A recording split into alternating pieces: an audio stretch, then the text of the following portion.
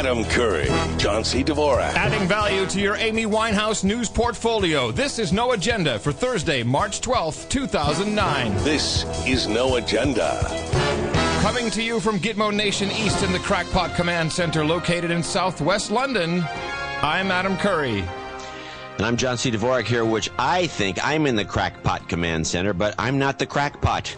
I'm in Northern Crackpot and Buzzkill in the morning. Dude, remember, succinct ending, clear one, and I potted it up and everything, and still you're talking over. No, what I get, it sound, we're never going to get this right because we don't have a scheme. We don't have a script. We just ad lib. That's why the show is called No Agenda. Indeed. Hello, everybody. It's Thursday. It is March 12th, 2009, streaming live across the universe, as well as recording on podcast. In the morning. Everybody. I wonder why the streaming thing is so important to everybody. Because it's a whole different vibe. It's important for us, too. Well, it's good to have the feedback, I agree, but... Well, that's it. There you go. Podcasting is generally, it's supposed to be location-free, time constraint-free, download and play. Yeah, but on the other hand, we are news. We are a news program, so if you hear our news a week or two late... Yeah, there's lots of gems in there that are evergreen. Well, you could be dead. That's right. Speaking of evergreen, I could be dead any minute now. Some guys thought this was the best intro in a while. Oh, good. Great. Good. I'm very happy. So we have 3 URLs I just want to mention at the top of the show. For people listening live, we have, first of all, the stream now has its own URL, which makes a lot of sense. Duh. It's noagendastream.com. You hit that, and it should fire up iTunes or something that'll accept a stream, Shoutcast stream. Then we have noagendadrop.com, which is the drop site that we use for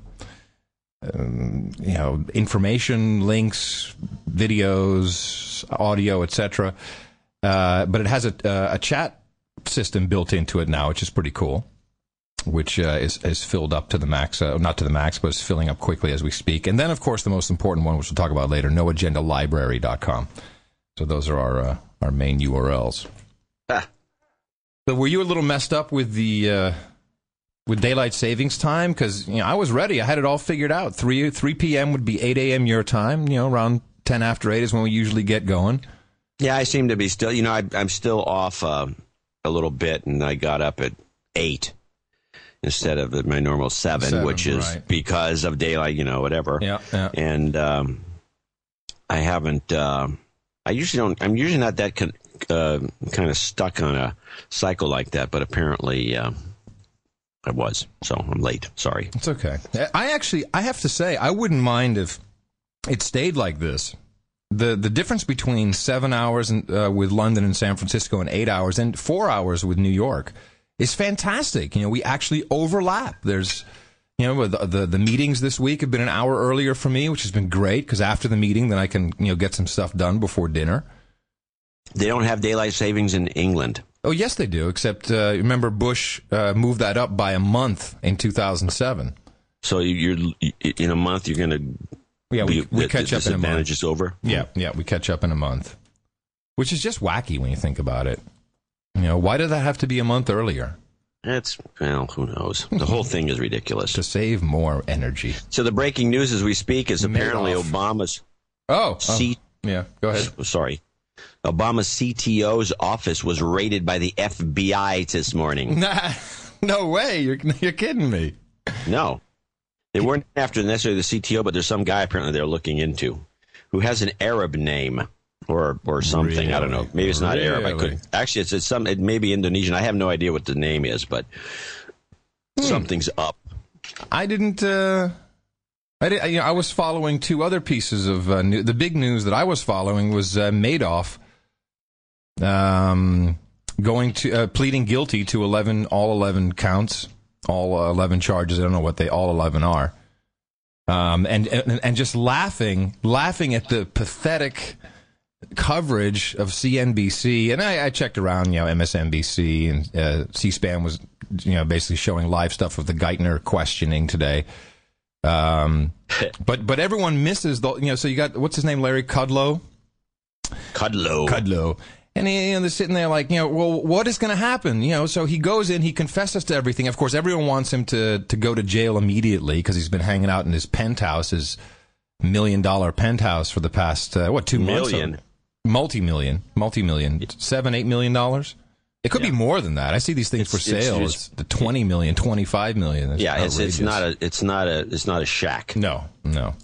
And so first, and I've been following this throughout the week. I don't know if you've followed any of it, John, but the first thing was, well, is he going to do a plea bargain? Is he going to do a deal, which would basically mean in the American justice system, you say, hey, you know what? I'll rat out some other guys, and then you give me a break, and then I don't have to go to jail for 150 years, or I can go to not a maximum security prison or Club Fed, as many would be calling it. Well, he's going to go to Club Fed anyway, let's face it. Well, but I've latched on to, I believe that everything has gone entirely according to script. Because I've figured out what this is all about and why you've deconstructed the script. I have reverse engineered the script that he's executing his lines for perfectly. So, of course, the guy goes into the courthouse. He says, "I'm guilty on all 11 counts. I'm guilty." So that's it. There's no hearing. That's end of story. There's no trial necessary. It's okay. Done. All right. Now, of course, there's this minor issue of, the $67 billion that has gone missing. And what exactly was the extent of his crime? So that, of course, plays into sentencing. So how do you sentence a guy like Madoff, John? Well, considering the international nature of the entanglement of his Ponzi scheme. Well, they got to.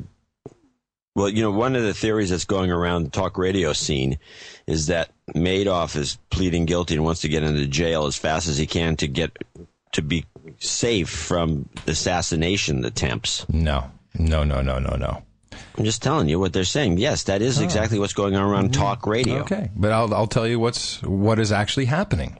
Okay, but before you do, then I'll see if I can come up with something more interesting. You won't. What is happening at this very moment and where this is headed, now that sentencing is supposed to be somewhere in June, there will... Wait, why does it take so long? Well, I'm going to tell you why. So the judge is going to say either before the sentencing in June or on the sentencing, he's going to say at a certain point, you know what, this is just too complicated. There's no way, the judicial system as it is right now in this court and whatever bullshit he's going to come up with, we can't figure it out. We're not quite sure how to sentence him. We're not quite sure how to move forward. Enter the International Financial Court, which is now a big push being made by 45 law firms in conjunction with the IMF to create the IFC, the International Financial Court. The number one law firm pushing for this, leading this group, is McCarter and English. McCarter and English are counsel, i.e. the lawyers, to Madoff whistleblower Harry Markopolos. Remember, Harry Markopolos, we discussed that on the show, he led a special forces team for the military. So this guy like a Navy SEAL type deal. And now he wants to push for the creation of the International Financial Court so that they can take the sentencing part into the IFC, and the bankers, because that's what it'll consist of, the bankers are going to become the law. So it makes perfect sense that Madoff just said, just play along, make it very difficult. I'm not going to fight anything. There's going to be no drawn-out court case here because I just say, go ahead, I'm guilty of everything. You go figure it out, how you want to punish me, how you want to follow up with your sentencing. And then in pop these lawyers, and they're already saying, we need to create the International Financial Court, and this will be proposed and I believe announced at the G20 meeting in London coming up. United Nations, IMF, and also the World Bank, of course. What's your theory, John? Well, my theory is that Madoff's covering up for one of his relatives who actually did the crime. Dude. Yeah, stopped you in your tracks there. Well, no, because it's so feeble, that's why. Maybe feeble, but that's, the whole thing is, I don't think he was that involved. I looked at his old testimonies about how strong the FCC or not the FCC, the SEC is. And I mean, his background none of this makes any sense. And people have been saying this. Well, when did this start? What was his motivation? I mean, he didn't need to do this. And I think it was, somebody in the family. I think there's somebody else involved. And I think he's found out. He was so slow to find out that he decided to take the bullet, instead of having like his favorite son or who knows. And I think what you have with your theory is interesting, and I think there's a possibility that something like that would show up. But I think there's more to this story than just Madoff. And the fact of the matter is, if you talk to anybody who's looked at any of his statements, and it was a very complicated system because he sent out these very elaborate statements that somebody had to produce. I mean, he wasn't a computer guy. Let's face it, he's 70. Not that 70-year-old people don't know about computers. He was the 70-year-old guy who was chairman and co-founder of NASDAQ, which is a complete computerized trading system. I mean, it's not like he didn't have his connections. When NASDAQ was founded, it wasn't that computerized. Oh, really? I thought it was always a computerized system. I think there was great. Great. But, John, just if you connect these dots. Yeah. I know where you're headed with this. It's the guys are trying to enslave all mankind, and they're going to do it through through the IMF. Oh, you are so the first to go. When the minute that train rolls in, they're putting your ass. You're the first to go. No. They're going to pick up the feeble-minded and the weak who are going to be, oh, yeah, well, sure, it was your son Madoff. Yeah, come on, John. Come over here. We're going to take you to a happy place. The IFC it's just like the International Criminal Court. This has incredible power over world leaders. Yeah, what have they got? What power do they have over Bush? No, you'll recall that the United States said quite clearly, if the International Criminal Court ever tries to take an American government official to court, that then America will invade the Netherlands, you only need one Apache and a couple of guys on motorbikes, and you're done. But that they will invade The Hague and the International Criminal Court. That's how serious this court is. Well, I think we've taken the right position on it then. Do you think it's a bad thing that we're negative against this kind of world crap? No, I think, yeah, but we work alongside others prosecuting people there, yet we don't want to hold our own leaders to the same standard. So that is wrong. Scam. Of course it's a scam. Of course it's a scam. But so is this IFC. But when you put the bankers in charge of being the law, then it's all over, Johnny boy. I'm writing the date down on this prediction. Okay, let's instead of talking in these generalities, I have stories. I have 5 links to this international financial. I love it. But tell me when you think that this announcement of the International Financial Court will take place. Yeah. It'll either be before the sentencing. By the way, is this going to be the same as your prediction about the flying saucers landing? Remember that last September? No, I think this one will be closer to my prediction of the Dow Jones, which came within 6 days of being exactly on the money. So let's just stick with financial versus UFO. I've been pretty good in my financial predictions. Yeah. Just give me the date. Anywhere between now and the sentencing date, which is June 10th, I think, or on the announcement of the sentencing. So if the judge says, I need another 3 months, then that date has to move up, right? I've written it down. It's between now and the actual sentencing of Madoff. The International Financial Court will be announced. Play. Yes, will be announced and will be in play. Names. Yes. And we will bow down to them. Not me. You just wait. You just wait. Okay, I got it. I got to say, man, I'm really worried. I was looking, so I'm following this story about the International Financial Court, and I'm seeing some really good reporting going on. Mainstream reporting. Obviously, the shit ain't getting anywhere. It's like just like you, like whatever. It's probably let's find out about his son. Maybe he's having an affair with Amy Weinstein. Weintraub. But there's some really good reporting being done. I got a lot of this from the AM Law Daily, so it's like a law blog. But there's also some good mainstream reporting. And I'm so worried that with these particularly newspapers, you look at the Daily Mail, good, bad, or indifferent, they are doing reporting here in the UK. The Financial Times is reporting. New York Times is reporting. But with the way everything's going, and you look at all the media stocks, not just radio, but, magazines, newspapers, they're all down around $1. These companies are losing money hand over foot. We've been talking about it. So what happens? Just like so many other things where technology has changed, like the music industry, music industry drying up and it's going away, and there's a new form with a lot less money involved re-emerging. And that's just the way it'll kind of go. It's a little more distributed, I think. What happens when the news organizations just fail? How do we, because, all this blogging and even this show is great, but, if we don't have this actual reporting being done, we wouldn't know shit. So what do we do? How do we save? No, there's got to be a way. How do we save our sanity? No, we're doomed. In fact, this show is one of the last bastions of this sort of there's a thing. Buzzkill. And we're digging deep. I mean, you mentioned just a second ago, you said, well, there's good reporting about this, and the first thing you mentioned was some guy's blog.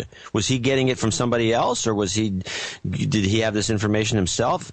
I don't know. The thing about what's going to happen is obvious. Is one of the things is you got a bunch of people that are trained reporters, and they like being reporters. And they long since, because of the price of printing and the price of paper and all the fact of the matter is that everybody's been making more money in this business except the writers. So the writers have gotten their mindset. Most journalists, if you ever go to one not of just these writers, events, but actual journalists, people who get on a plane and go somewhere and ask questions and have a pad of paper and a dusty hat. If you hang out with any of these people, they have as I've been, you go to, there's the most depressing thing you've ever been to. I mean, I'm talking about years ago. You go, it'd be some event, somebody's birthday or somebody's anniversary or something. You go to, it's all journalists. They're all depressed. They're all depressing. They're all they don't moaning. make any money. They've already gotten themselves into the mindset of starvation. And so they're just going to go off into blogging, and they're going to keep reporting, and they're going to argue for the bloggers having certain rights. I mean, many of them have become early bloggers. They were journalists, and then they became bloggers, and they really liked the idea of not having an editor. Yeah, but they didn't like the idea of not making any money. They apparently have gotten their minds stabilized on the possibility of not making or making very little money, but they're going to keep doing what they're doing because they actually, to be honest, and I think this is true with a lot of different businesses. I think musicians are the same way. They just like doing it. I mean, most musicians aren't in it for the money. They're in it for the girls and the fact that they like to play music. Yeah. And that's why we do this show. We're in it for the hookers. We don't have any hookers. I know. We got like 99% male audience. Exactly.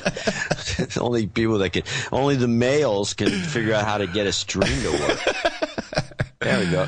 Okay, let's wait for the women to chime in. We actually have about, I think, my blog has about 28% female readers, which is high, because in tech, generally speaking, you have about a 90% male, 95% male, 5% female, and generally, I mean, that would be like the PC Magazine audience. Yeah. But when the internet came along, women were actually at some point, it's slightly like 51%, 49 women, although they were mostly, looking at horoscopes. What would it take? I'll wait more commentary for that remark. What would it take if we were to build a little news organization, which is essentially what the library might turn into? Well, how much money on an annual basis to pay people? First of all, you gotta pay expenses for people to do real investigative journalism. I'm not really interested in. I would much rather have one story a week, like this IFC thing, that you can really delve into and watch what's going on and pay someone to follow with that and actually do it and report on it and bring out this news. Well, I'll tell you what, it essentially costs, not including benefits. It essentially costs between $45,000 and $60,000 a year for the person. Right. You might be able to lowball it. I don't know. And then you have to assume that the expenses will be the equivalent amount of money. Now, one of the things that I've never seen implemented in publishing or in most businesses is to have somebody get an assignment and then give them an expense account that is a fixed sum that they have to maximize. You know, people always go float around. Oh, I'm going to New York. I'll be back, and then they come in with a bunch of receipts, and you have to pay them for that, as opposed to giving them a yearly budget of say $20,000 that they can spend on travel or, you know, motels, hotels. A real news organization, let's just say it costs $100,000 a person with benefits. Yeah, including probably expenses for some of these. Yeah, with the benefits, expenses, you know, just to actually operate. A lot of people can do. You can do so much just from a fixed a fixed location online. Right, but you want to cut them loose. I mean, people are better off. You don't want to. Here's one of the things that needs to be done with modern news organizations. They got to get away from the decentralized thing. You know, where you have an office. The overhead of an office in downtown San Francisco is enormous. Killing them, absolutely. So if we had anywhere from $500,000 to $1 million annual budget, we could actually run a little news agency that could bring a mixture of, really a mixture of forms of media, you know, in stuff like this show, but it could be, you know, a blog, and it could be a chat, and the thing is you really have to have a reputation. That's all that it is, because bloggers don't, you know, they get no rep. You know, I think Huffington Post has gotten to a level where it has a reputation. What's the other guy who does his ugly one-page news that all of Washington reads? Drudge, yeah. Drudge Report, you know, has a reputation. But, you know, I think it would be possible. And I think it could be user-supported. It doesn't have to be a commercial enterprise, just as long as everyone can eat. Yeah, I think it's possible. Okay. Just something to stick in the back of your head. Well, I mean, it would take us years and years before we could get to that budget level. But, I mean, based on the fact... Says you. Well, I'm just saying. I mean, I suppose with some publicity and some other things we might do something, but we're not doing that at the moment. And these guys aren't dead yet. I mean, you know, there's New York Times will be around for a while. The Washington Post will be around for a while. The Washington Times will be around for a while because it's funded by a religious guy in Korea. That's what we need. We need a religious guy. You're kind of a religious guy. Yeah, but not from Korea. We need a kind of a religious guy. Yeah, that's what we need. We need like a religious guy. Got that one past him. No, I heard it. Don't worry. So then we just, you know, maybe we just do a little prayer at the beginning of the show. Have something at the top of the website, you know. I'm thinking about it, man. I'm just thinking about it. All right, well, think about it. Anyway, so one of the things is like nobody has there's no modern way of doing this. I mean, there's still the people, they want the offices and the editor after editor. Yeah, that's bullshit. That's exactly what we don't want. Between you and I, we know what news is important. We know what to promote to the homepage. You know, a show like this, we'd highlight all of the articles, and you know, it could really work. I'm just saying, I would quit my job if I thought we had half a chance, 49% chance even. I'd quit my job and I'd do it full time. All right. All right. I got some awesome news from Gitmo Nation East today, which just tickled me to death. You're aware of the Eurovision Song Contest, John? Oh, yes. The Eurovision Song Contest has been going for many, many years, and it's very interesting. I don't want to get into the whole workings of the group because you don't actually have to be a member of Europe to be in it, but it's the European Broadcasting Union. And the way it works is every country has their own local elections, their national elections. They choose it, and it's about the best song, not about the best group or hottest chick, although, of course, ever since they moved from professional panels to text message voting and phone line voting, it's now, you know, become who is the hottest. As well as very political, you know, you'll see a lot of Eastern or old or new European states, I'm supposed to say, voting for each other. You know, once you take it into the public, then it kind of, you know, it's like American Idol. You know, it's like the best person never really wins. So right now we're winding up the national elections in every single country, and Georgia. Oh yeah, I know this story. This is a good one. Yeah, Georgia's entry. Now, you remember Georgia cowardly attacked Russia and said that Russia attacked them. We exposed that on this very program when that took place, about a year ago, I think, with the crazy Saakashvili dude. Their entry was rejected based upon content. And I have the recording, and when they played it last night, I wet myself.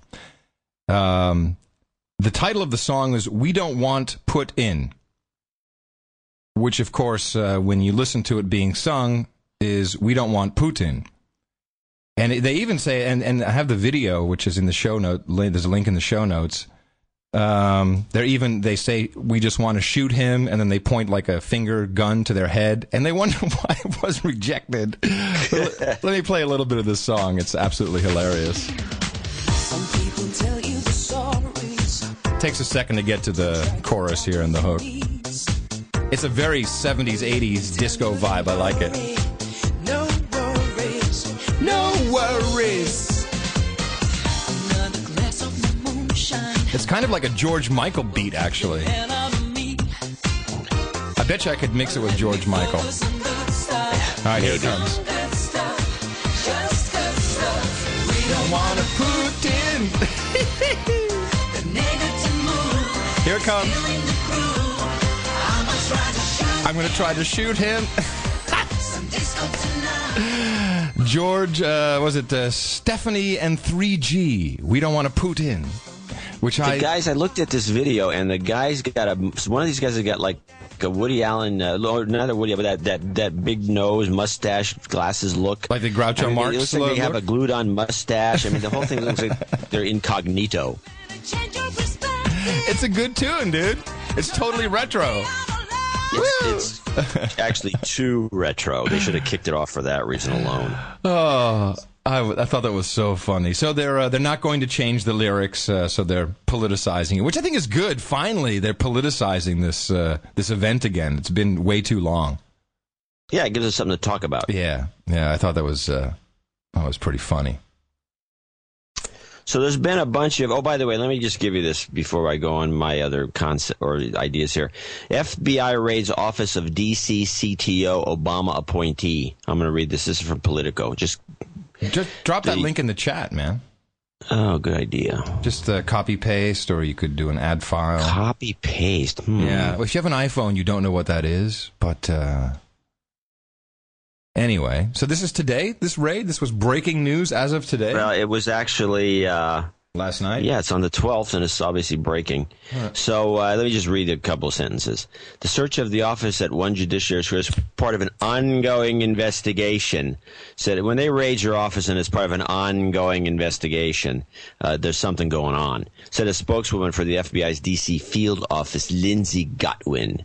She said 2 men, Yusuf Akar and Sashil Bansal, had been arrested. Akar is an information security officer who was also, according to the online request for proposals, responsible for contracting Bansal, the other guy. Is listed as the city's procurement website as the CEO of Advanced Integrated Technologies Corporation, which was awarded 2 technology contracts last year worth a total of $350,000. And the Washington Post and WTOP radio report that the men are being held on bribery charges. Wow. And not a day goes by. A lot of people sending me this link about JSOC. Did anyone clue you in on that? No. JSOC, which stands for the Joint Special Operations Command. Just speaking of FBI and CIA. Apparently, Seymour Hersh, I'm sure you know who he is. Yeah, the writer. Yeah. So he gave a speech last night in, I think it was D.C., and so here's a direct quote from him. After 9/11, I haven't written about this yet, but the Central Intelligence Agency was very deeply involved in domestic activities against people they thought would be enemies of the state without any legal authority for it. They were called the Joint Special Operations Command, reported directly to Cheney, and they were out killing people. And Seymour Hersh really goes into some detail. Yeah, well, who did they kill? I don't know. We'll find out. Probably all those people that were close to Clinton. The Clinton body count? Well, yeah, maybe. You mean that guy that was the Arkansas guy? Yeah, who shot himself twice. And there was another death, there were a couple of them, man. Yeah, we were documenting these for a while. Yeah. And then there were just too many of them, so we gave up. We just gave up. This is why we need to start a proper news agency, so we can document so somebody can follow up. Follow up on stuff, damn it. So Hirsch claimed, Hirsch is a little nutty, but Hirsch claimed of course. This is what, thank God he's a little nutty so he can be minimalized, marginalized. He's a little nutty. And, but, he's entertaining. I have to say. Well, he should have a show then on our network. If he's a little entertaining, he qualifies. Phone always rings at this hour. Hold on a second. Anyway, go finish the story. Well, no, I mean, you've got to read through the whole thing, but he's basically saying that there was a special ops assassination team that reported directly to Cheney that was in function during his 8 years in the White House. This is the kind of stuff, yes, I should follow up and dig deeper, but the good news is a lot of that stuff happens automatically. People start to dig into it. They hear our show, they start digging in. Unfortunately, no one dug into the omnibus spending bill, which passed silently. No big press conference for that one. Well, Obama did have some sort of a press conference where he regretted having to sign it. Yeah, the imperfect bill is what he called it. It's imperfect, but this once and for all ends all the crap from the past. Half $1 trillion worth goes by just it's not perfect. He didn't read it either. The what's his name? Who's the press secretary? Gibbs, Robert Gibbs. Gibbs. He actually said he said in the and it just blows me away. And he says, well, obviously the president didn't read the whole thing. Well, he hasn't got time. He's too busy at the basketball games. Then why should he sign anything? Isn't that kind of the deal? It's like if someone gives me something to sign at our little company, I read it. I make sure if I don't understand it, I ask questions. Well, maybe he asked questions. Like, should I sign this? He did. And his overlord said, yes, sign it. You must sign it. Why are you making fun of that, man? Well, I hear, where's that train that always toots its horn around noon? He did veto five line items saying they were unconstitutional. Oh. So he didn't read it, that's but the reason. Yeah, he didn't read it. The courts decide. When is he the courts? He doesn't decide whether something's unconstitutional. Let the courts do that. Yeah, well, you should speak a little louder because it's too late for that. Done, signed, sealed, delivered. I'm yours. 9,000 earmarks. which I thought actually Ron Paul, Congressman Ron Paul said something the other day in the House, which I thought was a brilliant remark, and it really made me think for a second. He said, what we need is more earmarks. And you have to parse that for a second. And then, he went on to explain, it's very important because then the money is appropriated for a very specific goal and it's written down. If you don't, then the money just stays in a big lump and it just passes through anyway, and it's not really appropriated. Companies like departments like Department of Education get 40 or 50 billion, and they can just kind of go spend it the way they want. So he was saying we need more earmarks. I thought that was an interesting take. Well, this is it is an interesting take, and if you're going to be earmark driven, you might as well just use that for everything. And I think that people get confused the difference between pork, i.e. money for projects that are lame and don't help the common good somehow or are questionable, and earmarks. So those have kind of been melded together. But I have read probably 600 or 700 of the 9,000 earmarks in the omnibus bill, and it really is just closing every hole, every promise that was made, everything that probably got people reelected to certain positions. It was just all neatly bundled up, whoop, pushed through. No big deal, no big press conference, $500 billion. Bada bing. Well, there's nothing we can do about that. I don't know what good it's going to do anybody. The omnibus bill? or any of this stuff. I mean, I don't see any evidence that it's going to have a positive effect. Well, it was kind of fun watching Tuesday as it almost looked like a completely orchestrated event. Hey, man, let's move this market back up. Here's what we're going to do. Bernanke, you go on at 8:30. You go on early, an hour before the market's open, and you say something really positive. And then we leak the numbers from Citigroup, which are really good. You're doing a Jon Stewart bit here. But it's true. It's absolutely true. That's what happens. Oops. And then we're going to do this, and then we'll do that. Come on, let's go over here and get the JSOC guys and kill someone. You could see the minute kill someone in the floor of the stock exchange. The minute Madoff pled guilty with no contest, boom, the market explodes. It's like, yeah, we're not gonna get fingered. Hey, we got at least until June 10th. We got some time here. Let's boogie, everybody. We're not gonna put in. So a friend of mine, Ernie Veritimos, had predicted this last plunge of the market better than you. He actually called the S&P 500 to be 666, which is what it bottomed out at, based on a bunch of math that he did. I'm going to send you the links to this. Really? Yeah. He sends you the formula? I don't know. He has it blogged, and he's got a bunch of links, and I'll send those to you, and you can put them in the show notes. It's actually quite interesting. Mm-hmm. But I always thought it was interesting that it came up at 666, the mark of the beast. It didn't go unnoticed. Believe me. It didn't go unnoticed. Did not go unnoticed. So the thing I'm looking into now is this operation, which is kind of a news organization or a. It's like I don't know what it is, but I consider them to be competition with our show, actually. Co-opetition, perhaps? Co-opetition, perhaps. Mm-hmm. Anyway, it's a show called World Focus, which is a news show done by, I can't remember I have to dig up the announcer is like this kind of a funny-looking, pinched-faced guy that just is really not meant to be on television because he's not endearing by any means, but he has the most amazing old-fashioned voice, the real deep, booming, ballsy voice that, everybody wanted to have in broadcasting in the 60s. And which doesn't work now in today's market, but it's nice to listen to. If he was doing voiceover, it'd be great. But anyway, it's called World Focus, and it shows up on PBS stations, at least in the Bay Area, on the third. We have now, because of digital television, you have your main HD channel and then a couple of spin-off channels within the same frequency. And with our educational KQED here, we have KQED 1, 2, and 3. Mm-hmm. And this shows up in KQED 3, which is it's called World or something. And it's a bunch of world news.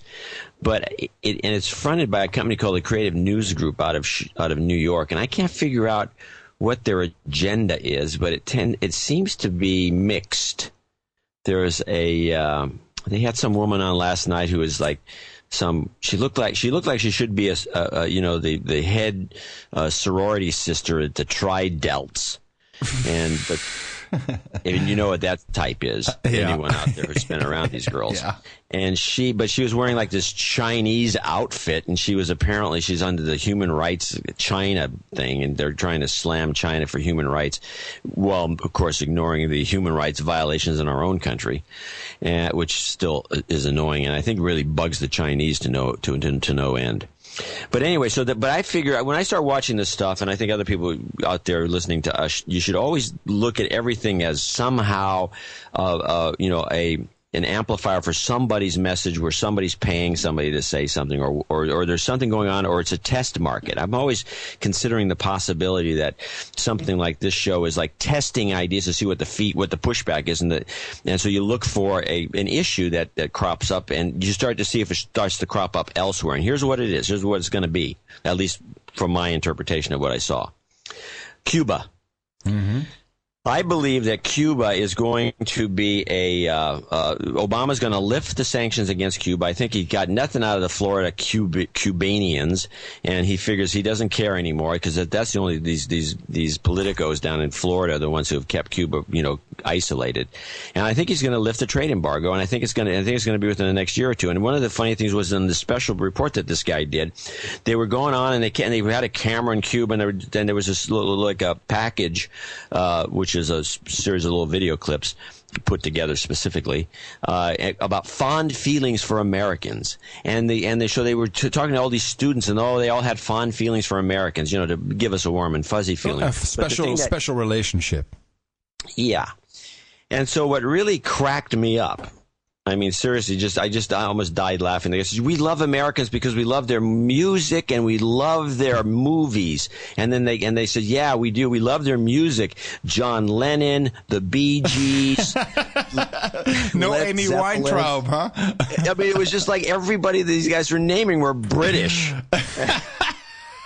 Or Australian, or some, they weren't mentioning any blues groups or, anybody that would be really American, or Elvis, or, nothing. That's and funny. You think Elvis would be in the mix since they drive all those old cars. But anyway. They were all British. I think this is a test salvo that we're going to see, you see what, they test these things in some venue, and I think this may be one of them. And next thing you know, you're going to start seeing Cuba on 60 Minutes, Cuba. It's as though someone's given the word, look, we got to get the American public behind us lifting the trade embargo on Cuba because there's a lot of good land there to develop. We're set to do it. We've beaten them back, so the land's got to be dirt cheap.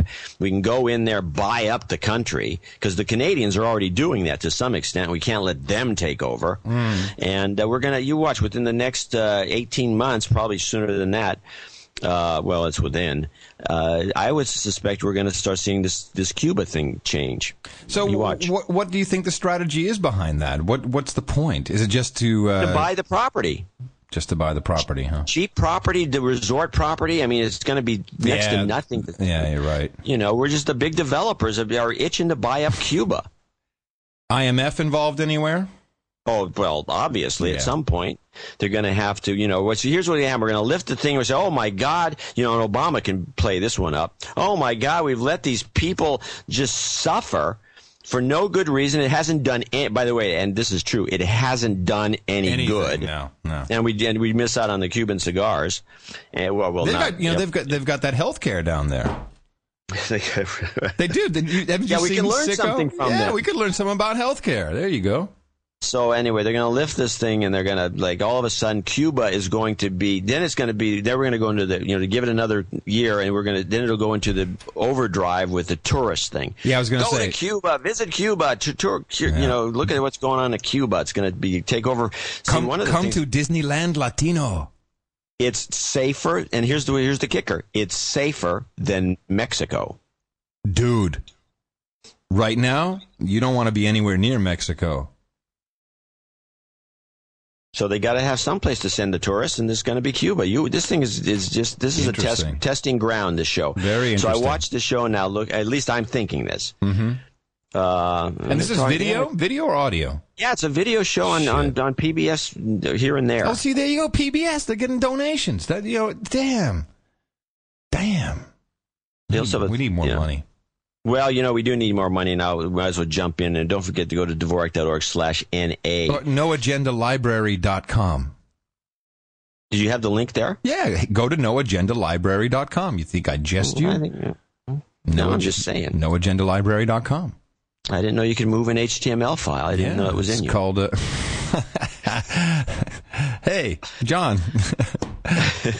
Just say stop and I'll point a finger at you. We'll talk about getting more money later. Yeah. So what else we got in the list? More from the Shadow Puppet Theater.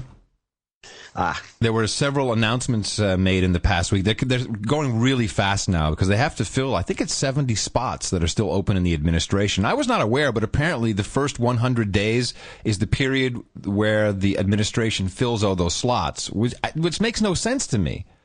If you know you're going to win in November, and you've been running a campaign for 2 years. I mean, don't you kind of know who you want in? So, too logical. Yeah, really. So this guy is was going to be like the food czar in the White House. Michael Taylor is his name. And he was actually in charge of the FDA. He approved RBGH, the bovine growth hormone, which messed up our milk and our cows. Yep. He did this when he worked for Clinton. And, of course, for the past couple of years, where do you think he's been hanging out? Camp Obama? I don't know. No. He's a lobbyist? He's an attorney, actually. Oh, wait, let me guess. Here it comes. Here it comes. Monsanto. Oh, shit, I missed the cue. I was almost perfect. In the morning. Yes. Monsanto. Our food is going to be so basically our country is run by Goldman Sachs and Monsanto. Yes. Yeah. Exactly. Oh, well, hey, whatever. We'll give them a minute a day for a year, or a minute a show for a year. If they just pay us the money. $100,000 is not that much. No, not at all. And by the way, I calculated this. I said, well, what if they gave us $100,000? What would they be getting back besides the 1 minute of airtime all to themselves, called, the disinformation minute? Mm-hmm. But they can say whatever they want. They can say they were jerks, or they can do whatever. It's $5 1,000. The CPM is very competitive with major media. Yeah, I agree. It really is. And they have an audience of skeptics that they can try to, they got the 1 minute. It's a lot of time to sell yourself. But they probably, what? I don't think these guys listen to the show. If they did, we'd have a check in the mail. Yeah, I agree with you. We need someone in sales to start with.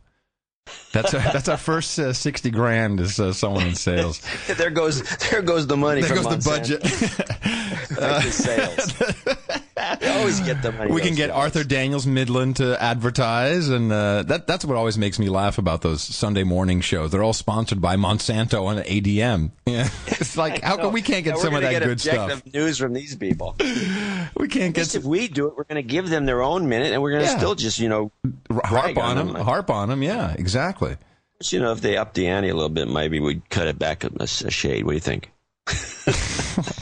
So there's some super duper. We can be like real media. Oh, gee. That's right. Your disinformation moment. In the morning. There's some good information about this Michael Taylor guy. He's literally been a revolving door. Monsanto, Cargill, Tyson's. Oh my God! Tyson's. Too? Oh yeah. And he's gonna be calling the shots on food. Total takeover by Monsanto. Total fucking takeover. Wow. It's unbelievable. So then one more. Let me just complain a little bit more. By the way, how does this represent change and hope? Those are no longer tax deductible either, I'm told. Change and hope.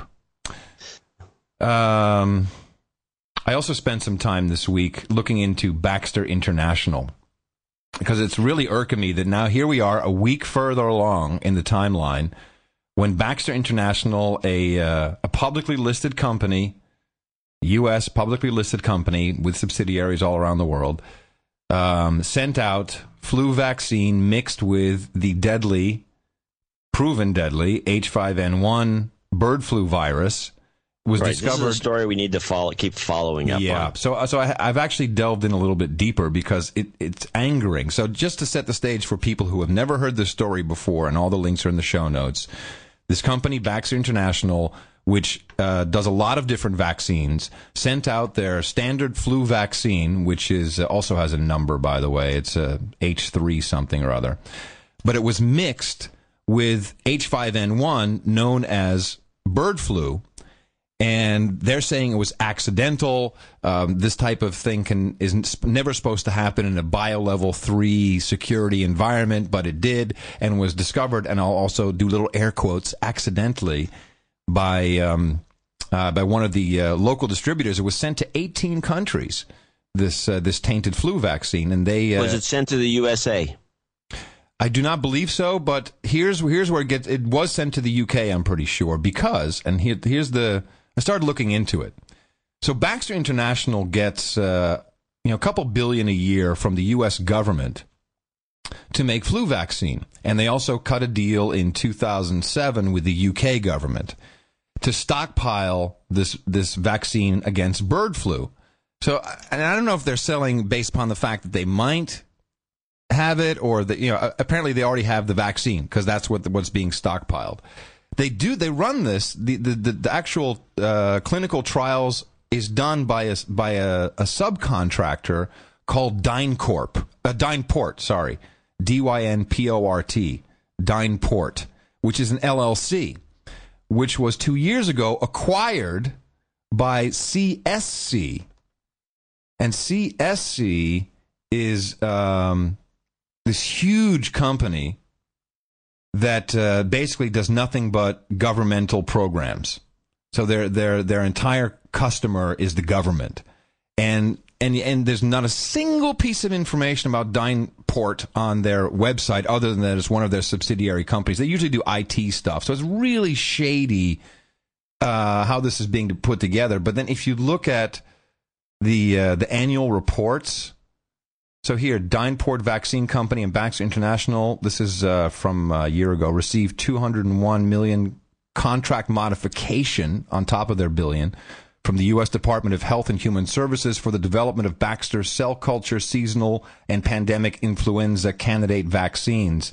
And if you go look at and I've done the work for you, it's all going to be in the show notes. If you go look at the annual report from Baxter, this public company, they're just boasting about their clinical trials. They're testing it on people now, this vaccine for bird flu, for human-to-human bird flu, in clinical phase 3 clinical trials, which I think is when you start to test it on thousands of people, John. Right.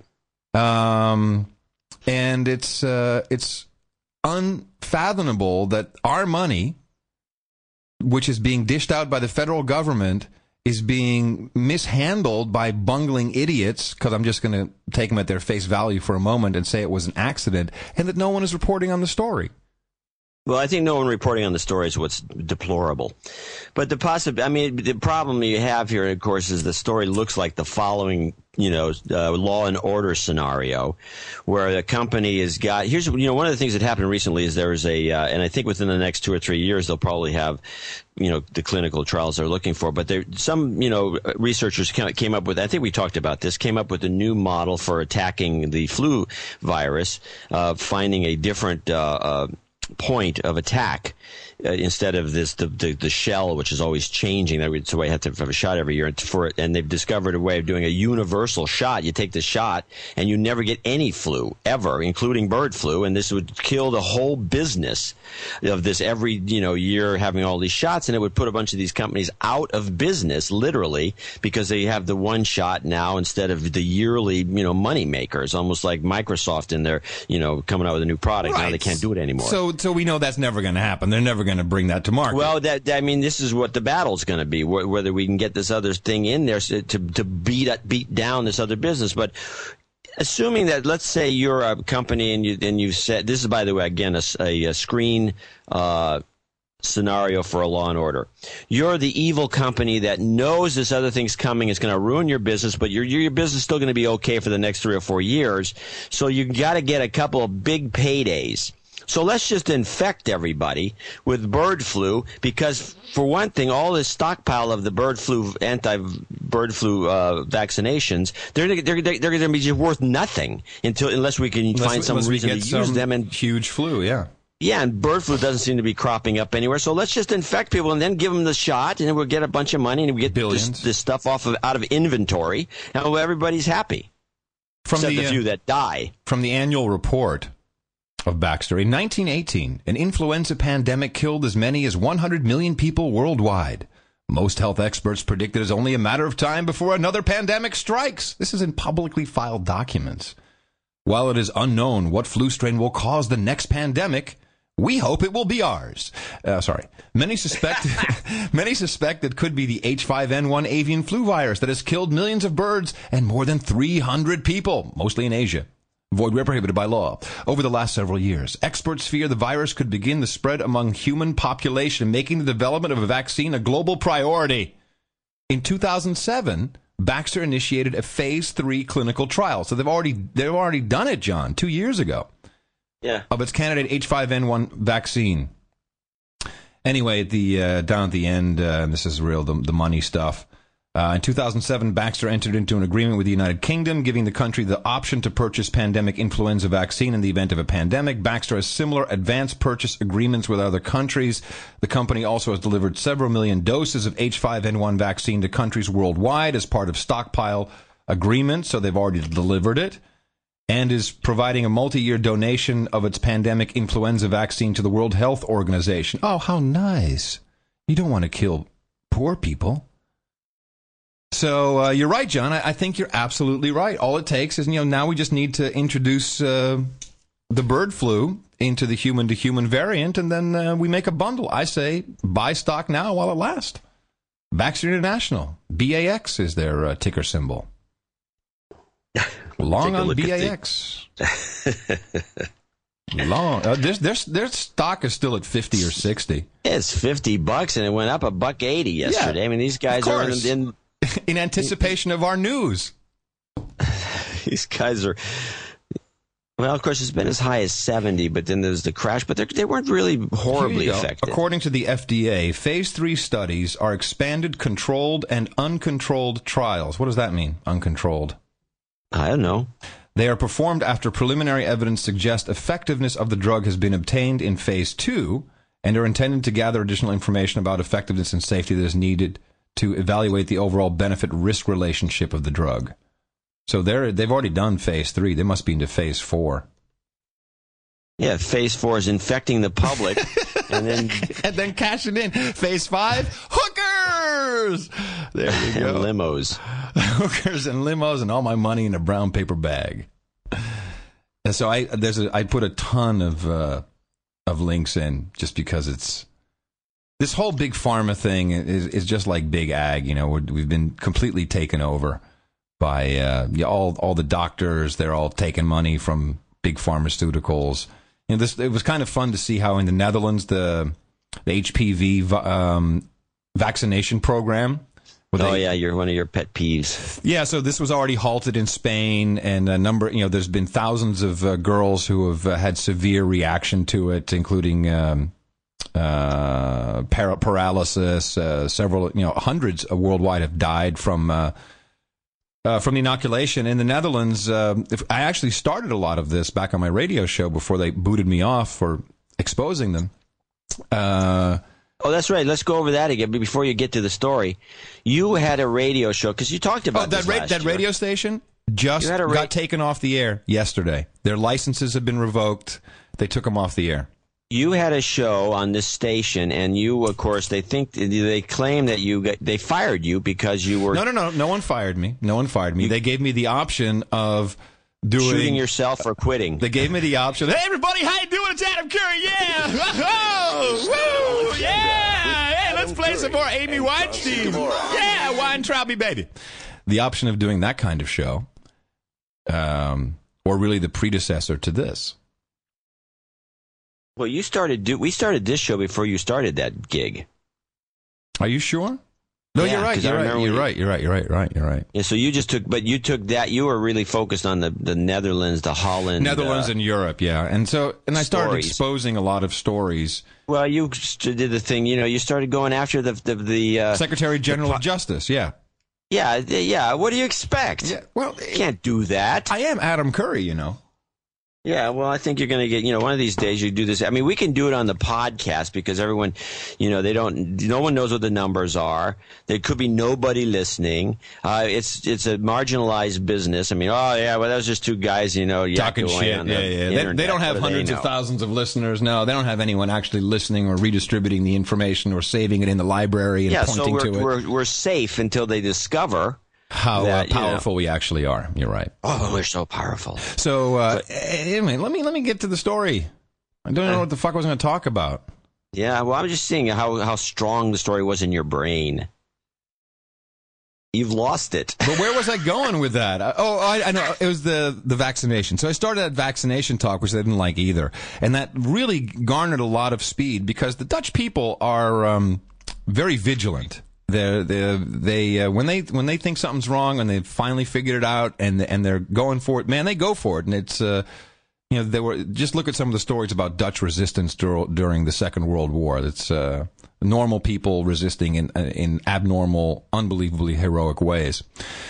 And so they expected a 70% rate of girls showing up, and they only got like a 40% rate of girls showing up. And man, they turned on the spigot. They had politicians going on television saying, "This is so safe." Oh, it's some bullshit internet stories. And I was sitting there with my mouth open, John. Like, oh my God, they're really just on television in a serious news talk program, who of course completely in on it. There's no way, or just so stupid they don't question anything. And they got a whole round table. The mayor of Amsterdam, they got a politician from Parliament. They've got the guy who's in charge of the clinical whatever guru czar, and they're all just. And not like, oh no, this is perfectly safe. There's no truth that any girls have ever been harmed by this. Oh, that was actually from the jab itself that they might have had a little bit of a counter reaction. Just unbelievable what's going on. Meanwhile, this is being debunked left and right. People are on the tons of websites where you've got doctors saying, well, you don't really have to die from the virus. The virus doesn't make cancer. There's all these different, very scientific points of view that are contrarian to what they're trying to do there. But I guess the point is, it's $300 or $400 for this shot. Wow. And it's very expensive. And it's pre-sold. It's pre-sold to the government. The government takes the deal. The pharma company gets. The government must be getting a piece of the action. This sounds like a corrupt deal. Well, the people who sign it, the people who say, we'll sign this into law, make it mandatory, or put it into the healthcare package. They're of course on the take, just like the whole industry. And by the way, I don't think you can operate a doctor's office without that type of support from pharma. And if you try to, they probably send the goons on you. Or that JSOC, or whatever it is. JSOC, yes, exactly. We got a message from Cheney.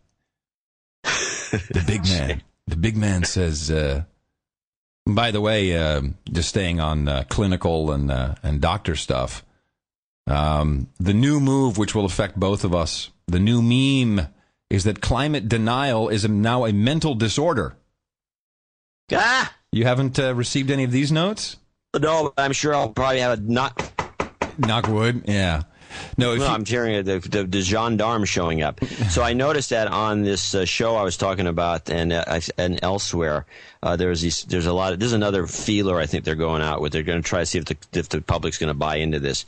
That that all of a sudden, this is the other meme that relates to what you're talking about, which is that it looks like the oceans are going to rise faster than they anticipated. They were expecting it to rise 19 points. By the way, they have it exactly. It's not 19, 20, 21. 19.7.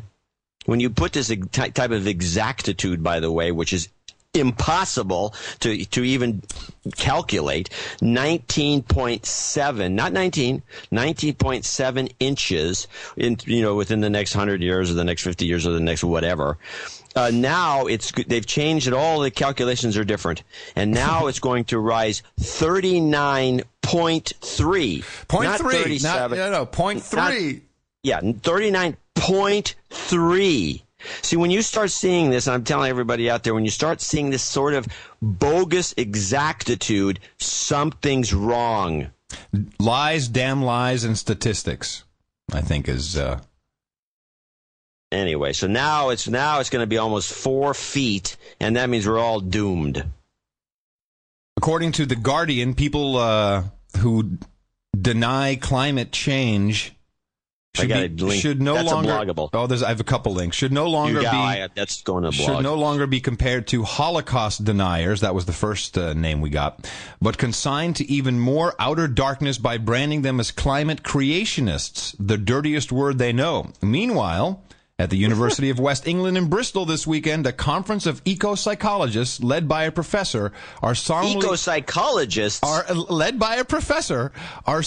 exploring the notion that climate change denial should be classified as a form of mental disorder. Wow. Boy, these guys are going for the big guns on this one. That's you and me, my friend. Well, There's a Guardian. You got the moniker Crackpot already, so that why not? Figure, right? Well, we can't do anything more. So the links can't hurt you anymore. So I've got all these links, and in the Guardian they did the royal flush, and these playing cards of climate deniers and who are the idiots. Like Klaus, the right-wing president of the Czech Republic. He's mentally disturbed. Sammy Wilson, Northern Ireland Environment Minister. Hey, I wanted to talk about Northern Ireland for a moment. Damn. Yeah, there's all kinds of crap going on there we don't know about here. Yeah, and I really didn't understand it, so I took a look into what exactly is going on, and just in a nutshell, if you always wondered what the Northern Ireland issue was about, Northern Ireland wanted to unionize, be its own deal, and so the unionists who want this, after all kinds of struggle, I forget all the history, and I'm sure I'm not getting it right, they made a deal with the United Kingdom. The United Kingdom said, okay, Ireland, you can go be your own deal, your own country, but we're going to take Northern Ireland, because in the north are people who are loyal to the Queen, and it's like 30 counties, so there's 6 counties up in Northern Ireland, predominantly Protestant, I think I'm saying that right? Who will belong to the United Kingdom. And because most of the people not in the North are Catholic, there was kind of a religious aspect to it. It was pretty much, if you're Protestant, then you're not a unionist. And so that's where you had this IRA. And people were basically fighting for many, many years, decades, killing each other, killing their children. And it all settled down. They and I've been watching many, many news reports after 2 soldiers were killed. And another policeman was shot a day later by professional assassins, it appears. More interesting is that the police at the checkpoint and at the army barracks, as well as the other incident that took place, no one fired back, which I find amazing. Like 80 bullets being riddled into these poor kids, 2 kids who were being shipped off to Afghanistan. And no one shot back. And I'm just wondering, are they maybe trying to start some shit, and they being the evil shadow Uberlords, trying to start some shit so that they can ram this Lisbon Treaty through? Oh, that's a good hookup. You know what I'm saying? I like that. Yeah. No, I was wondering about this thing myself. And there's this thing they keep showing when I was watching this again I think this was on World News Focus again, that thing I talked about earlier. I was watching this story, and one of the things they kept doing was they kept showing videos of the new logo, which isn't IRA anymore. It's CIRA, the continuous IRA. Right, and then it has a picture of a guy holding an AK-47 or something. It looks very much like a stencil. Then the stencil looks professionally designed, and it looks to reflect. It looks as though it reflects like a Muslim style of militancy in terms of its image, which means that it's obviously going to be targeted as a terrorist thing. And I mean, I don't know where these images, if this so-called very CIRA Muslim, even exists, whether they're going to be targeted as whether the whole thing's just designed to get this treaty passed, or who knows. But the whole thing may be phony. Yeah, I mean, I'm not saying it's impossible. It's a good plot for a cheap movie. And just to respond to the chat room, I'm not against the European Union. I think most Europeans really like that we, even the money being the same, we can kind of deal with, and I think people like doing interstate commerce. But I have read through the Lisbon Treaty, and I've read all of the protocol attachment documents. It's spread out, and it's full of crap, and it essentially makes it legal for you to be killed if you resist arrest. I mean, there's a whole bunch of crap in there that we don't want, so I'm against that part of the European Union, yes. I've got so much, John. So I just run through it and you stop. Yeah, hit me now. You go for it. Okay. I have some clips for the next show, by the way. You send them to me and then I can play them? Because one of the things that I've noticed as you're going through your notes is that there are, the reason that we beg for money is because we're going to be a publicly funded, that's the only reason we don't have to worry about anything if we can do that. So Dvorak.org/NA. NoAgendaLibrary.com. Okay, well, obviously we're going to go into competition here and see who gets the most links. But anyway, which is okay. Hey, So anyway, who's the manager in this new organization? Who's the chief marketing officer? This is a flat organization. We're Swedish in style. We don't have any manager. Baby. We make each other coffee. Anyway, the point. Anyway, I've got a clip of some show they play on Link that is supposedly is similar. They claim to be, the alternative to the regular mainstream media. And I'm telling you, our contributions are a little skyrocketing when you hear this stuff. So good. Just warning you for next week. Okay, good.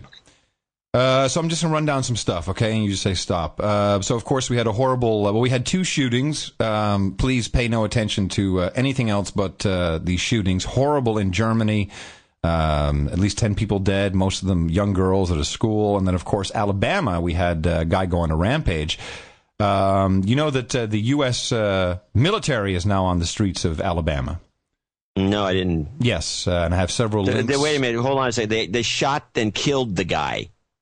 Yeah. Oh, no, he killed himself. I'm sorry. He's killed dead. Himself, so yes. Why do we have any military presence? Just to prove you wrong. The guy's dead. No, hey, hello? No. Because now, of course, this is already the discussion is coming up. This is to get us to give up our guns.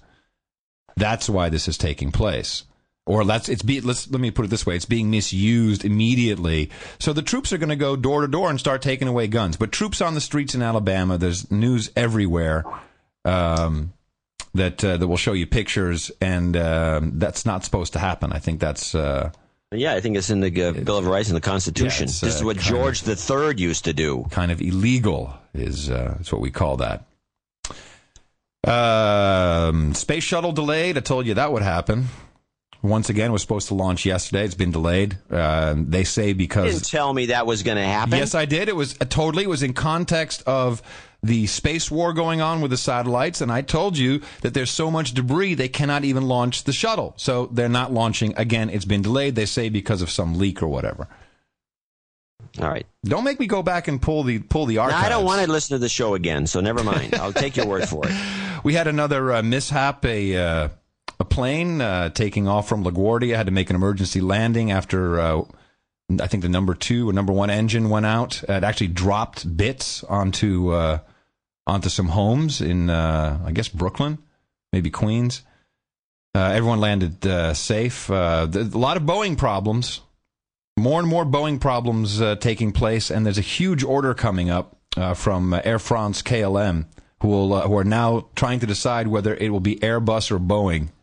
Let me bring up an interesting story then.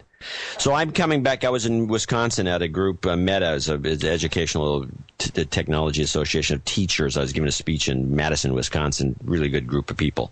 So I come back and I go to Chicago to take my connection back to San Francisco, and it's a 747, which I have not flown on for at least 2 years. I haven't been on 747s for a long time. And, it's just the seats are bigger. Do you know what model? Do you know what model? 400. 400, okay. So the seats are bigger. It's got the big upstairs. It's got, it's comfortable. I was in business, but first class is beautiful. Business class is comfortable. There's they've got a lot of galleries. And the plane, of course, is the best riding plane there ever has been built. I mean, sheet metal and rivets, baby. It rocks. No plastic planes.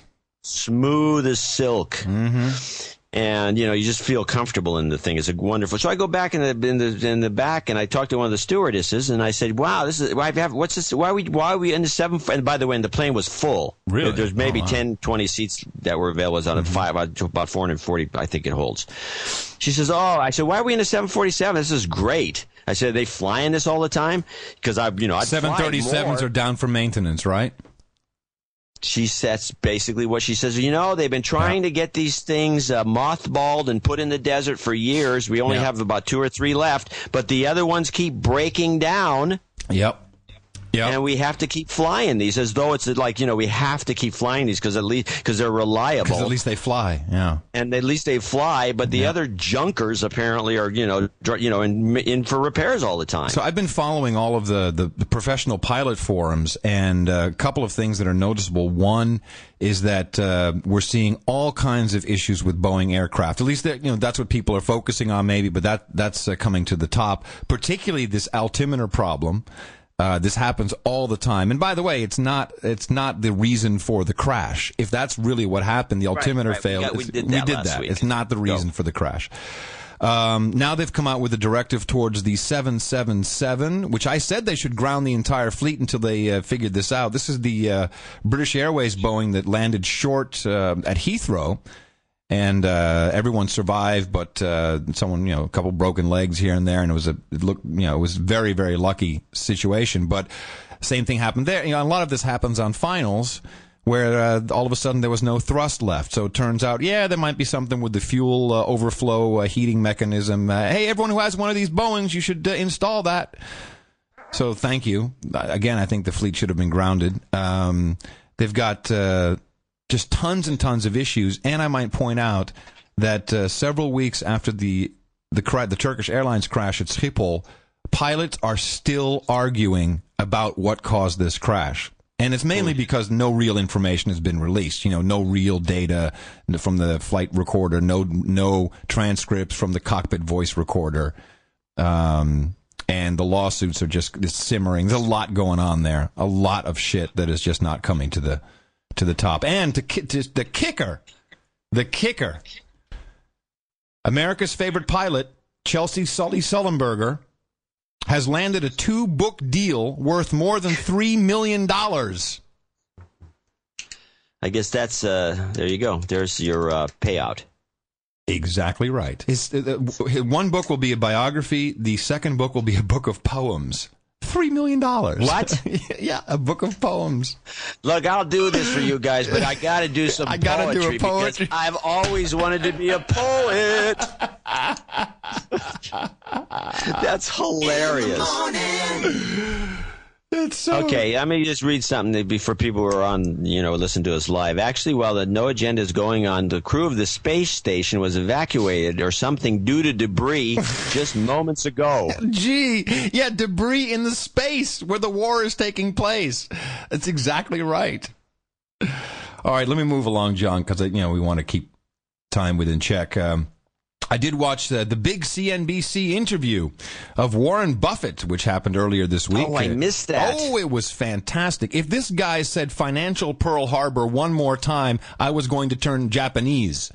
Unbelievable. And no one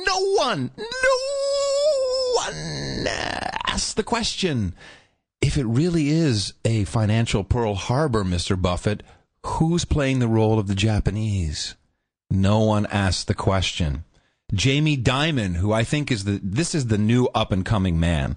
Keep your eye on Jamie Dimon. He is worshipped. He is of course, the CEO of J.P. Morgan, who acquired Bear Stearns. Now he's doing all these big policy speeches. He says, literally, in front of, I think it was Senate or Congress, one of these summits in Washington, we are at war, a financial war. They keep talking about war. It is a financial 9/11.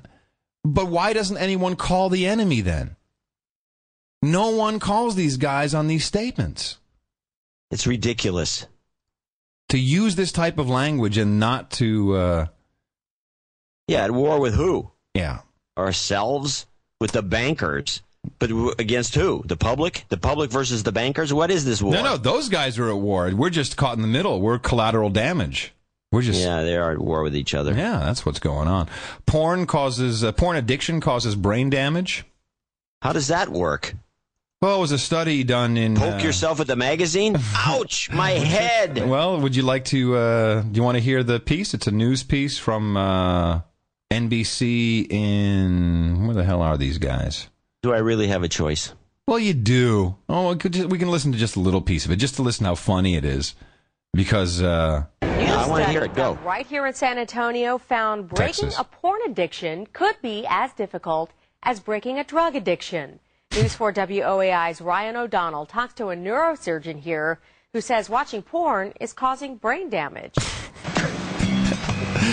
This is, of course, we need to filter this so that we don't get brain damage. It's something that's typically done behind closed doors. But now, a new study done here in San Antonio opens them to reveal watching pornography is as addictive as cocaine, meth, and alcohol.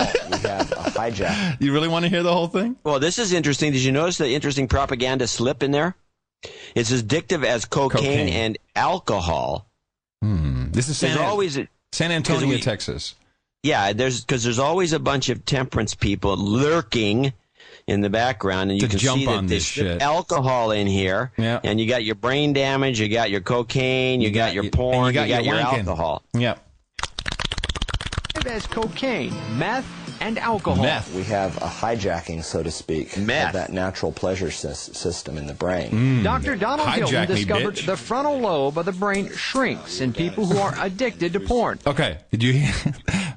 The frontal lobe of your brain shrinks if you're addicted to porn? It shrinks. Well, it makes sense. You know, something else is growing, so it might make sense that something's shrinking. That's because you're losing blood flow to the brain. A common problem, especially if you're me. You know, found in drug addicts and alcoholics. He says it affects a person's judgment, causing them to be easily agitated and impulsive. The frontal lobe. I can't listen to it anymore. Because I have all those symptoms. This is what passes for news. That's news, ladies and gentlemen. This, by the way, ladies and gentlemen, is why you have to support this show at Dvorak.org/NA. NoAgendaLibrary.com. This AIG thing is, I'm just going to rush through this. We don't have to really dwell on this too long. But now Bloomberg is really reporting the actual, almost proof that AIG, this is where the trillions, maybe hundreds of trillions of dollars are all holed up, and this is where all bailout after bailout, more money is going to have to go in this just to keep everything afloat. In particular, European banks. There was another story that came out that AIG basically swindled. Well, let's just call it swindled. $500 billion in the UK alone. In the last month, $1 trillion has been taken out of the UK. Wow. It's over. What are these guys doing with all this money? Yeah, we have a bunch of people who have basically stolen the money. They have stolen all the money from the public. Just look at those yachts, man. I mean, those yachts cost a lot of money. You got your two helicopters. The yachts I don't have a problem with because it recycles the money because you have to buy the yacht. Somebody has to make the yacht. There's got to be a big crew of people on the yacht. So in general, I'm pretty sure that a lot of this money gets recycled. Unless they're putting it into gold and stuff. So it is coming back in a weird kind of way. Well, I guess they're living it up on those boats. You think? How come we never get invited into these boats? They come into the bay all the time. I never get in there. Hey, John, why don't you? I've been reading you, or whatever, because we're obviously in the wrong milieu here. Mm-hmm. And it's like, where's my invite to the yacht party? It's the dockside. I don't want to go out on the yacht. But, it's just like never happens. Well, that's because that's where the real business is done. Out of this is ridiculous. There's no reason for that. That's where all the real business is done, and of course we're not invited to that. Absolutely. All right, next. Next. Oh man, I have so much. Okay. Well, so you can save some for Sunday if it has any legs. The thing is, a lot of this stuff. It's really important and even last week's show, I'm like, oh man, there's all this stuff I didn't talk about, and I put it all in because I just save all my links and I save it in the show notes. But we would have to do a 5-hour show to literally get through everything. Kazakhstan has proposed a new world currency. I think Land of Borat deserves some props for that, and they have a name for it, which I'm bringing up. It's the Akhmetal. Oh, yeah, that's going to fly. Check it out. So you spell it ACMETAL. AC? Alpha Charlie Mike Echo Tango Alpha Lima. A combination of acme, a Greek word meaning the peak or the best, and capital. Akhmetal. It sounds like something from the Roadrunner cartoon. It does. That's why I laughed about it. It's like Acme Corp. Okay, that's got to be a nasty business. And then there's this other one that the Terra. This is the Trade Reference Currency, TRC, a new currency privately issued by the TRC Alliance with a built-in circulation incentive that could play a significant role in getting the world out of recession. Yeah, good luck. What's this? It's someone trying to start a new money system. There's lots of this out there. Huh. The Terra. That would sound kind of good as a. How many Terras you got? I got a Terra and I got a Firma. Yeah, and then we could have hey man, I got a boulder at home. Or what you got on you? Just a couple pebbles. Got a boulder at home. You've obviously been looking at a lot of porn. So, all right, one more. Only one? Okay, two more. Don't you have any notes? Well, why bother? Because maybe you have something different that I didn't touch on. No, I'm already spent. Well, let me just look at my. I got a print. No, my printout. The only thing I have left is a printout of the. So we keep promising ourselves we'll talk about Mexico, which the Avoiding Mass Extinctions engine. And it's a platform that seeks to track the energy consumption of everything. The goal is to make energy consumption and carbon footprints open sourced so that we may become more responsible for them and hold others accountable as well.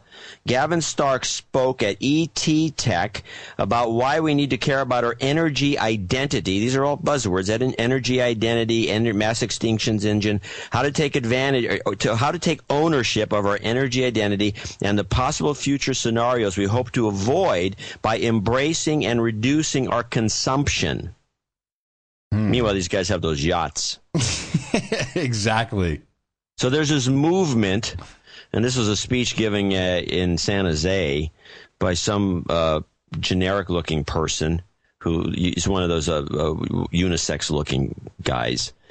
It wouldn't take much, a dress, boom, girl. You know what I'm talking about. And it's talking about this, we need to open source. So we all, in other words, you carry around a badge or something in your wallet that tells you what an energy hog you are. A downloadable badge. I'm disgusted by these things. We haven't got enough trouble. So we just had the electricians here. And finishing up, putting some lights. And Patricia, of course, you can't buy normal light bulbs anymore. And we do have a lot of lights, particularly for chandeliers. And so now you have to get these blasted, energy efficient Al Gore mercury bombs. And do you know that Patricia didn't look at what she bought? She just whatever, just buy something that looks like it might have a nice glow to it and kind of looks aesthetic, which almost none of these. Energy-saving lamps filled with mercury have. But now we have one outside. After a number of hours, it shuts itself off automatically. Yeah? So what's wrong with that? I can't buy a light that will allow me to decide when the light is on or off. If you leave if you want one that shuts off automatically? I have bulbs. I want to mention this. There used to be these energy-efficient bulbs before the fluorescent ones done by Philips. They had a very peculiar shape. I bought a bunch of them for this house when I first moved into it, which was like over 10 years ago. And these bulbs still work. But the key to them is that they turn themselves off after 20 minutes. Yeah, but what's the point? I want an outside light to be on so that when someone approaches, there's a light. Oh, yeah, no, the outside light, if you want it on, it should be on. But that's my point. Why did you buy that one? Because I think it's getting harder to buy ones that don't. Oh.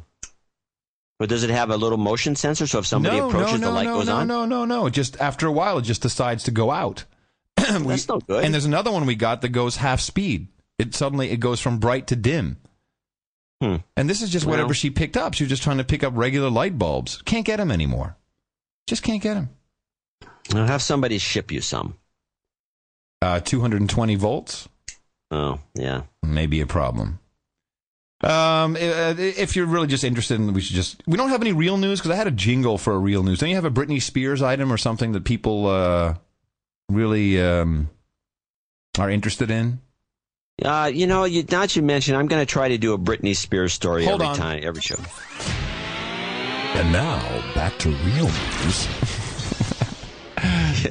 Hit me with your Britney Spears. That. Yeah, exactly. Okay, well, now that I know, since you never mentioned it to me, now that I know you need a real news item about really important stuff like Britney Spears or Madonna or any one of these women, I'll make sure to have something available. Because everyone I see in the chat room is moaning about the fact, John's never got any notes. Why does that even ask?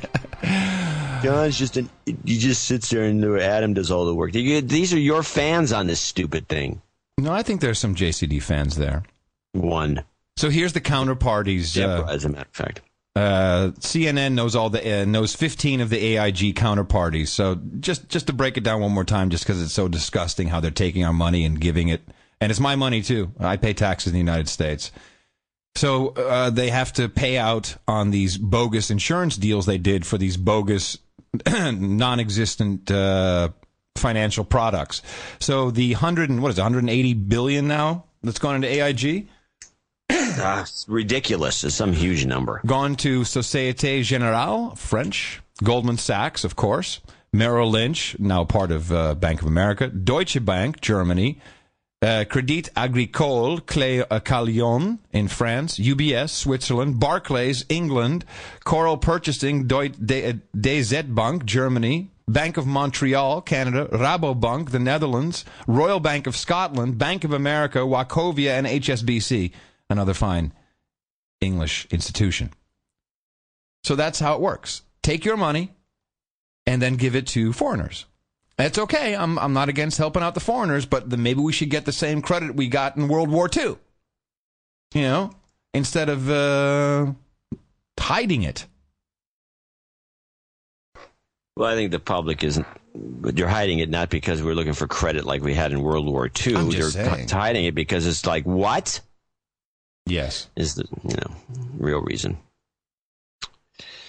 All right, my friend, I think that's it. Other than, I thought it was just kind of funny that Obama's wiki page, whenever someone puts something up about, which are just true facts about questions about his birthplace and his birth certificate, it's taken off immediately within like a minute. Yeah, no, the Wikipedia has politically oriented itself. I mean, the same thing happens on the site where insane people, apparently now they're categorized as insane, put up mentally insane.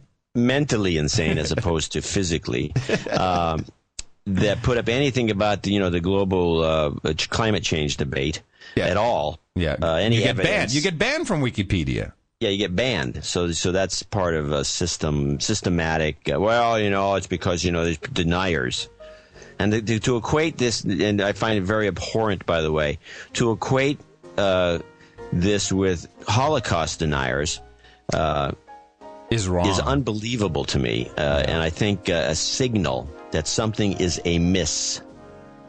I think that's a fine analysis of the world today, John. Something is amiss. We need a jingle for that. Something is amiss. In the morning. Something is amiss. Could someone please make that jingle? That would be great. Whew. Thank God I don't have to wait as long. It's a shorter wait from Thursday to Sunday. You find the length from Sunday to Thursday to be annoying. Yes, it's one day too long. I could do this. I could do 3 shows a week, easy. We could do 3 shows a week, but we don't have the money to do it, and it's just not going to happen. Because something's got to give, right? I mean, if we're doing 3 shows a week, then yeah, something really has to give. I mean, I've already given up. We had that because now it's a job. We can kind of do this, yeah. Twice a week is still a little more work than I like. And you're not doing anything. You're just getting up. All you have to do is breathe. I mean, look at the job you're doing. Hey, well I'm done. Good. I'm like a punching bag for you. I'm like a sparring partner. Yes, you are. That's true. So you're sparring away, or you're hitting a ball, and I'm like the tennis pro bouncing it back to you, but I'm not really playing. Whatever. It becomes a job. And we'd probably need some staff to do it right because of you only take notes for so much stuff. It's just not going to happen for at least 2 years. But look at it this way: you can give your money to the globalists and have them distribute it, and maybe there's a very, very small chance that some of your money will actually come back and help someone who's building a yacht. Or you could donate it to the library, and we'll put people to work. We'll put people on the payroll. NoAgendaLibrary.com, NoAgendaDrop.com, and of course, NoAgendaStream.com in the future, which I hope worked for everybody. I will next week or on Sunday mention there were just a number of people that donated $50 and $100. Thank you. And we will mention them. Anyone who doesn't want to be mentioned, please, hopefully you're listening. You know, say don't mention but me. Tell us that you don't want to be mentioned. But I'm looking at the typical, I don't see anything here that, people's names are somewhat generic. We do also have somebody sent us $45, which I found peculiar, but okay. Doesn't matter. It's probably what they could give, and it's appreciated. Yeah, no, that's good. But there's some really odd numbers in here that it's like code, because my wife likes to do this. She'll donate a certain amount. $66.66. Like 31, and then when the check comes through, that was to such. She'll have 32 would be somebody else. I don't know. I just think people do that. Anyway, so we're going to mention your names prominently. Yeah. You know who you are, and I got the list right here, so we'll do that on Sunday. And it's highly appreciated. And we do appreciate all the help that you've, all the people that have subscribed or donated. The research continues because there's something amiss. We'll talk to you again on Sunday. I'm Adam Curry. And I'm John C. Dvorak here in northern Silicon Valley. We'll be back with No Agenda.